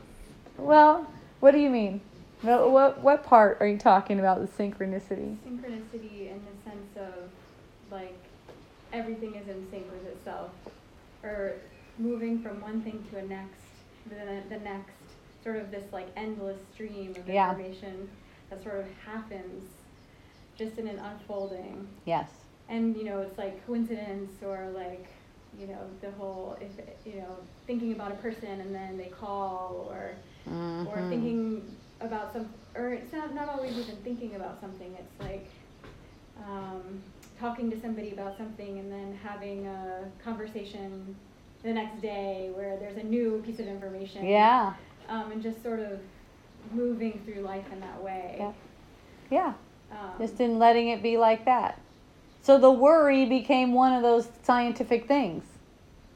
The worry just becomes one of those scientific things. Like, oh my goodness, is this thing going to grow and stuff like that. When the worry becomes like something that you're just examining as worry itself, not as if it means anything real, it allows you to see and understand everything that's coming up for you, everything that's arising for you. So it's not a matter of how long it lasts or whether it goes away or if the leg remains or anything like that. But you're going to see that worry's going to come up about these kinds of things. And when it comes up, it's for healing. That's what healing is. Healing is healing the cause of things in the mind, not on the surface. The surface can take care of itself. So it's not like we have to try so hard.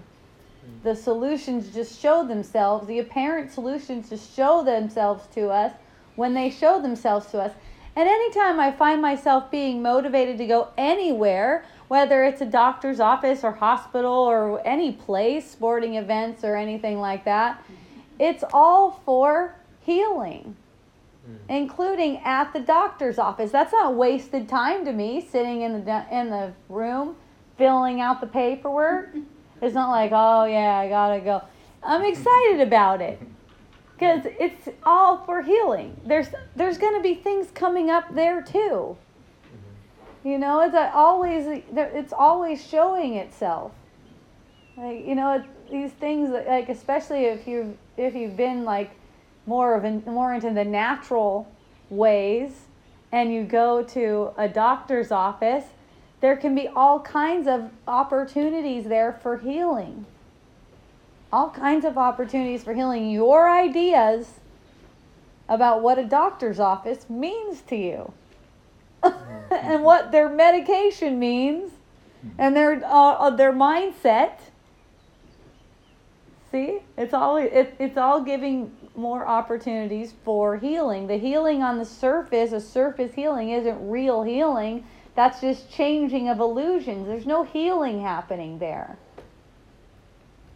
That can take care of itself. It doesn't need you to take care of it. I hear people go, okay, I see what you're saying, and that's good in the ultimate reality. But we have a body to take care of here. And it's like, no, you don't. You apparently do. And you may see yourself taking care of it. That includes cleaning it. I know water can't get my body clean, but I find myself in the shower and stuff like that. You know? It looks like it can. It looks like it can, and the game is being played out. The game just is getting played out like that. It's like in just allowing however it's playing out. If you find yourself playing out in a way that is not appealing to you, still get into allowing it to play out like that. If you find yourself acting bitchy with your husband, allow. Allow. You're welcome, my love. You probably appreciate that.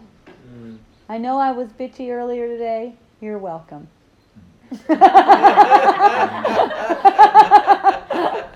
I love you and thank you. Thank you for getting out my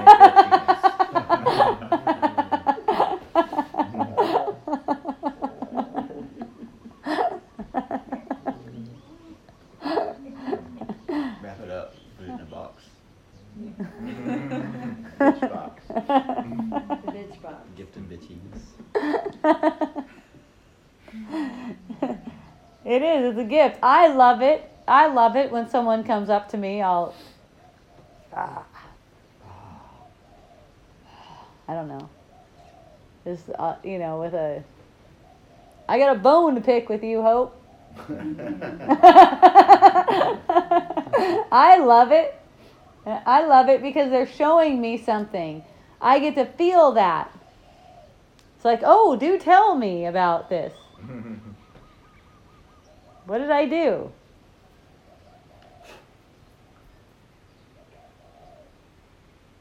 Yeah, but then there's someone trying to make you feel guilty for something, right? That you've done something and you don't even know you've done anything.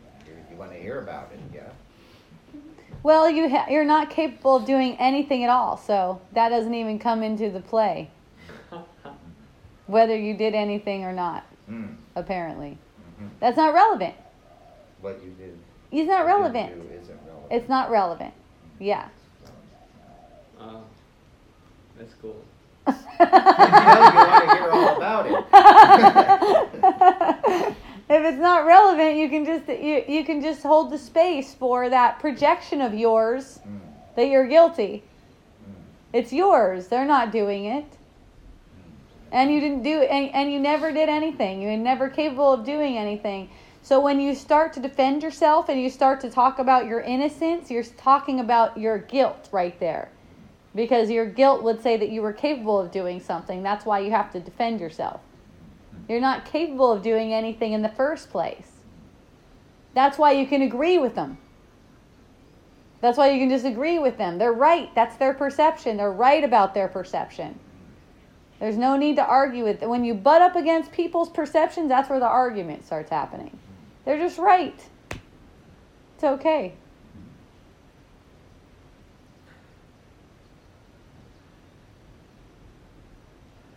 Someone says you're a bad whatever, bad gardener. Just think. You're right.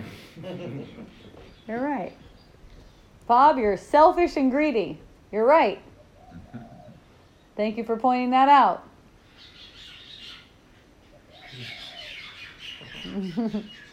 I'm sure that's true.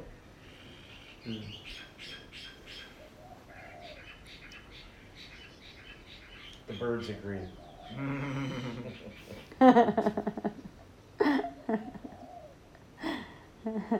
You're loud and lazy. You're right. It's like, and then you're open to, what do we do about that now? You're open to that. Well, I want you to, as payment to me, I want you to this, and this, and this. Oh, no, thank you.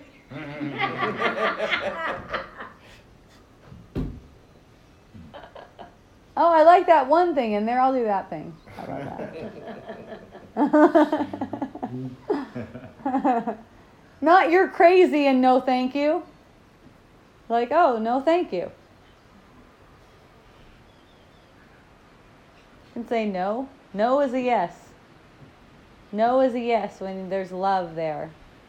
When it's not no because you don't deserve it. Or no because. Any because. Why are you saying no? I'm not motivated toward that. Why are you not motivated toward that? I don't know. If I told you something, I'd be making it up. It's like asking me, why don't you like to eat beans? They're so nutritious. I don't know.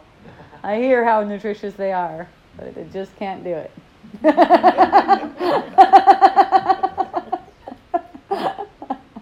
about the gas.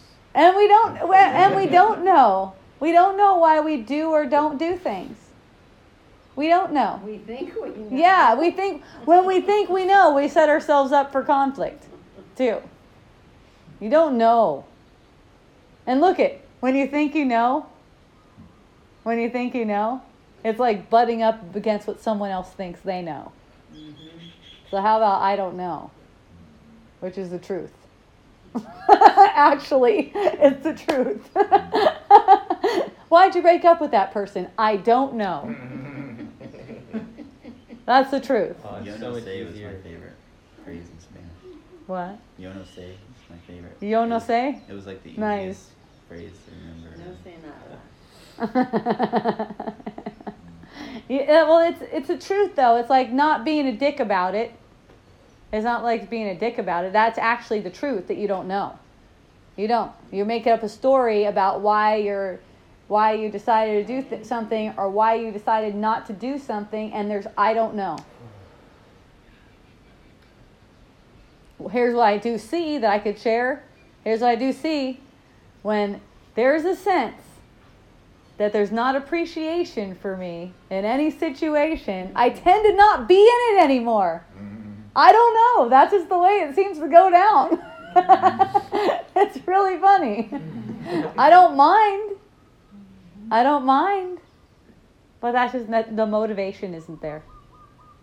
The motivation isn't there.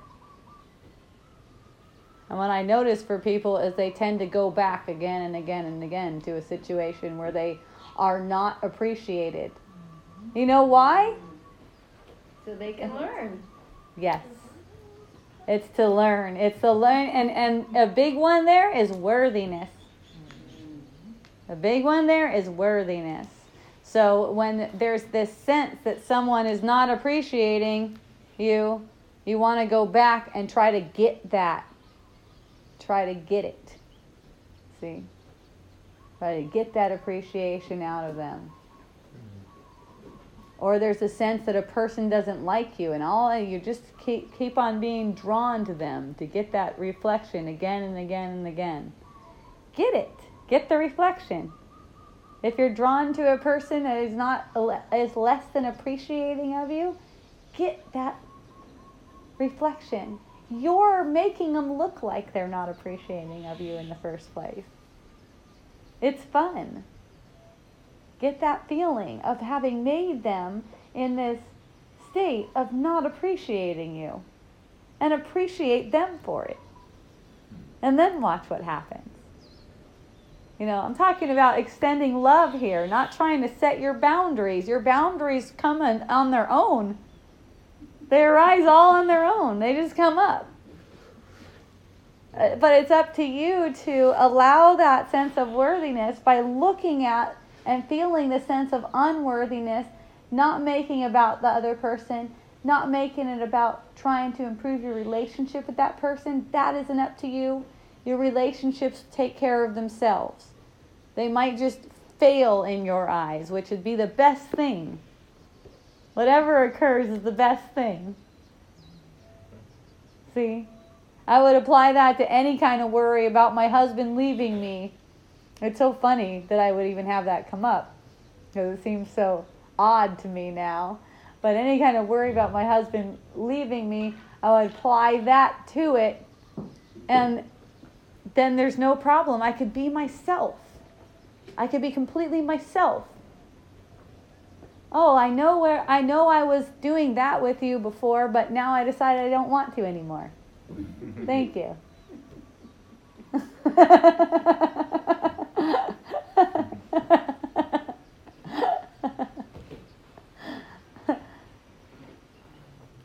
You know, without the concern about is he gonna not want me anymore?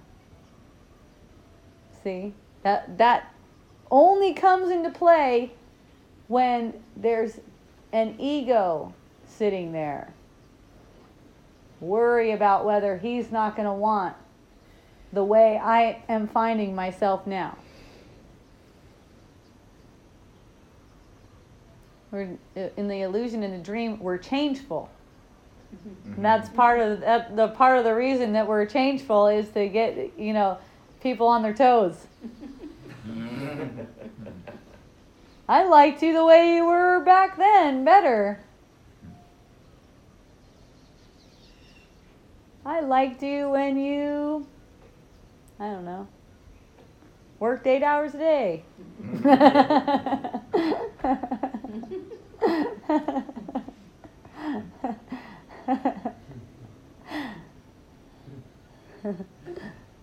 I liked it when you did that certain sexual thing. Can you go back to that? No. But I'm sure there's plenty of broads who will.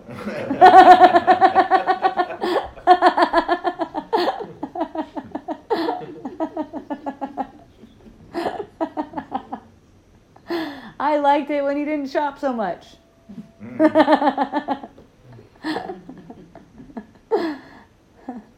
No, it really, nothing's happening. So, you know, any of these perceptions that we make for ourselves of if I'm doing something like this, I'm going to be less attractive to the person. You know, you just don't know. You're not attracted because you're not even attracted to each other for the reasons you think. They're not attracted to each other for the reasons you think. These minds need healing, so there's make-believe reasons. You know, people get some intense learning experiences where they are in a relationship and it's like they agree that it's monogamous and then they are all of a sudden drawn to another person. You know, they can't help it. They can't help that. Well, you know, let everyone off the hook. Let them off the hook. They can't help that. And you know, let yourself off the hook too if you're not going to be drawn to that.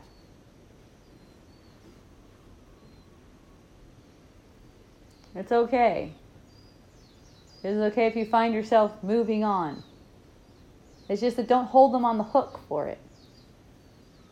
They weren't responsible for making your relationship fall apart. Let's put it that way. They didn't make you leave them. You can't make them leave you because you have to be together for as long as it is, as long as it takes for the healing that you come together for. That includes friendships and people that you see occasionally too. There's no meeting by accident. I mean, that's why I just wave at everyone when I see them. I mean, even when you just pass them, you know, there's no meeting them by accident. Even just like passing on the street. It's all for that. Why do we not know what the learning is for? You know how you say it's not what we think it's for? Like, why do we not know? Or are we supposed to find out after the fact? Or do we never find out? What the learning is for? Yeah.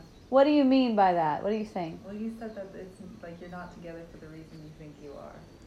Yeah. Shouldn't there be some sort of conclusion at some point? Like, oh, that's why I was with them. Well, it's all for the same thing, why you would see or perceive anything, and it's just for undoing that guilty self-concept. It's a thought that you separated yourself from reality. That's why anything arises. Right, but when we have these endings of relationships and whatnot, like, in general, I don't think I ever think of that. You know, I don't think, oh, now my sense of separation is less. You know, No. like how is this happening? Like, is it happening in some place that I just don't perceive? It's for learning, but you don't have to take the lesson. You don't have to accept the lesson until you want to. Doesn't mean you're necessarily And it doesn't mean you're necessarily undoing that guilty self-concept just because the lesson's there. So you might go through a relationship and feel deeper in separation after one relationship. At the end of one relationship, you might feel deeper in separation. Doesn't mean it wasn't helpful, because it's through that suffering building up and building up and building up where you finally go, there's got to be a better way, and stop messing around with that. But that's what it's for. Whether or not you take that, you seize that opportunity, to learn from it. You could be just learning about suffering for a while. Yeah, everything you say just makes me want to stick more to that victimhood mentality of feeling upset that we're even here in the first place. That's awesome.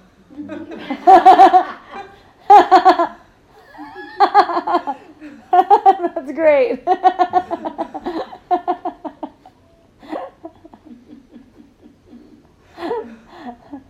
Just be with that. It's okay. It's okay. Nothing's wrong.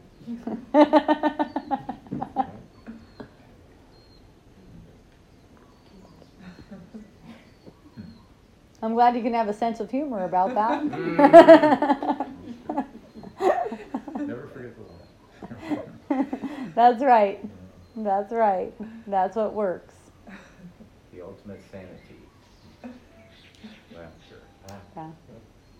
Yeah. That sense that you don't want to be here, that's really awesome, because that's the sense that what you're sensing right now is what everyone senses, but is covering it up. So you could say you're feeling this for everyone. So just get the feeling effect of that. Get that sense of separation coming in that way. Basically, that's a sense of separation coming in that way. And it's coming to you because you can handle it.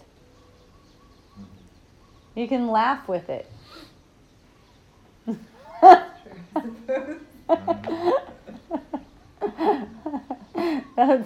That's really awesome. I love it when that sense comes up. And it comes up for me too. I love it. It's really a blessing. That's really, I think eventually, maybe really soon, you're going to start to see what a blessing it is that it is coming to you. Yay! And just passing, if you're not making it meaningful or giving it power over you, it's just passing anyways. And you can even have more and more fun with it as you see it, undoing that sense, undoing the whole sense of separation. It is like, man, why do I have to come here just for that? It's kind of like God punished me or something. I came here, all I did was think I separated myself from reality, and now I have to get this kind of punishment. And it's just that it's believing. The belief is so powerful. The belief that you did separate yourself from reality is so powerful. And God doesn't know anything about it. You're glad God doesn't know anything about it, because God's just holding down reality. That reality is safe because of that. Because as you're on this journey of thinking that perception is true, separation really happened, all of the things that you are really creating, your real creation, is completely safe. And, when this world resolves itself and just disappears, all of your creation, you're happy with all of your creations, and you forget all about this. You just completely forget it. Forget about this world? This world. You won't remember it. And here's the other thing. It seems like it's long. Like, I know sometimes we go, gosh, that time went by fast. Like the beginning of this month, where did it go, And it's like the first half of it. And then, but it's just so short. It's so nothing. It's just nothing in eternity. It's like a meaningless dream that you just forget. You don't even need to keep it. It's meaningless and you just forget it. So even when it seems like it's long and it's hard, it's seeming. You can have a laugh at that too.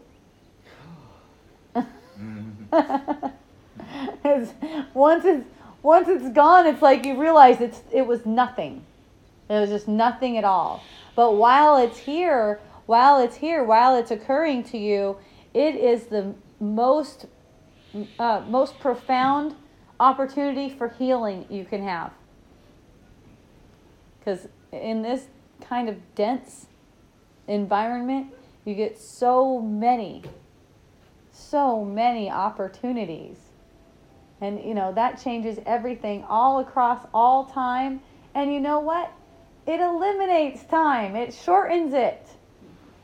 It makes it so that there's not as much to have to be lived through by anyone. Just like that's why when that sense comes to me, like, gosh, this is why am I even here? Well, I'm like, yes, show me. I know this is occurring to me because I can handle it. So show it to me. And then the joy just returns, you guys. These things are passing. The joy just returns. It's just that, if you want to wallow in it for a while, you can do that too. It really comes to, what do you want? What do you want? Do you want joy instead of this, or do you want to keep this? Do you want the truth, or do you want to keep this? For a while, it seems that there's this desire to keep it that even arises for me from time to time. And you know what? When the desire to keep it comes, it's okay. I just watch it. You can't, if you fight with it, if you struggle with it, it just increases its power. Because it's like you're giving your own power away. But in just watching it, in all honesty, I want to kill right now, basically.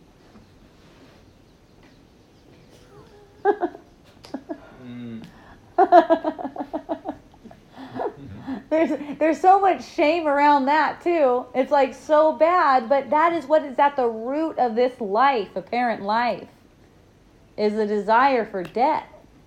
So if you look at it, it's like it really is. That's why I say one of the opposites that I show is life and death.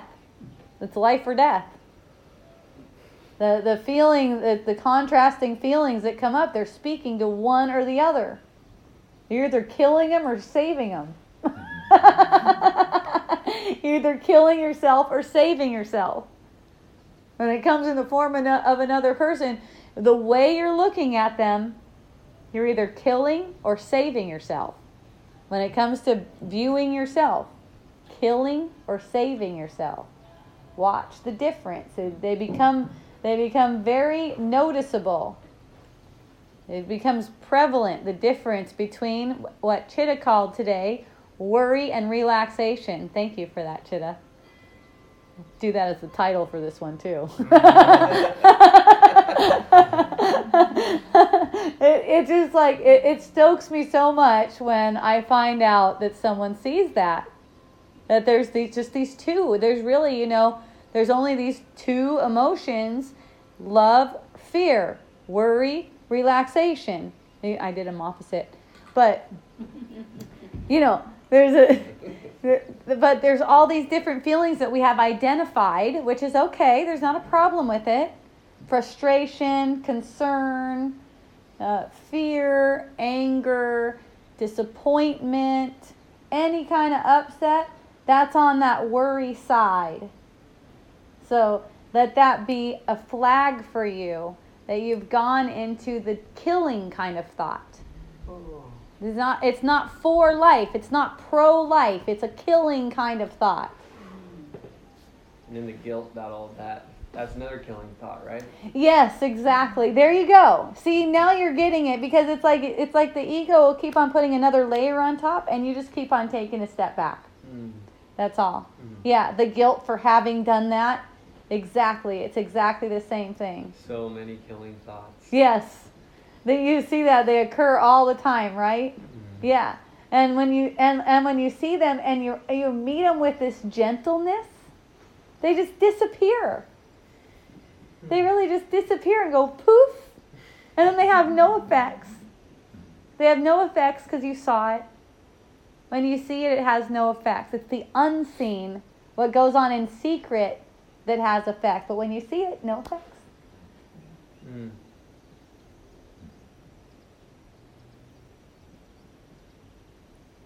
So let there be light. on everything. Yay! Hooray!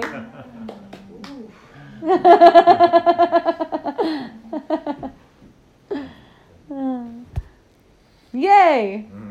5:10. Aloha, everyone. I love you. Thank you for listening.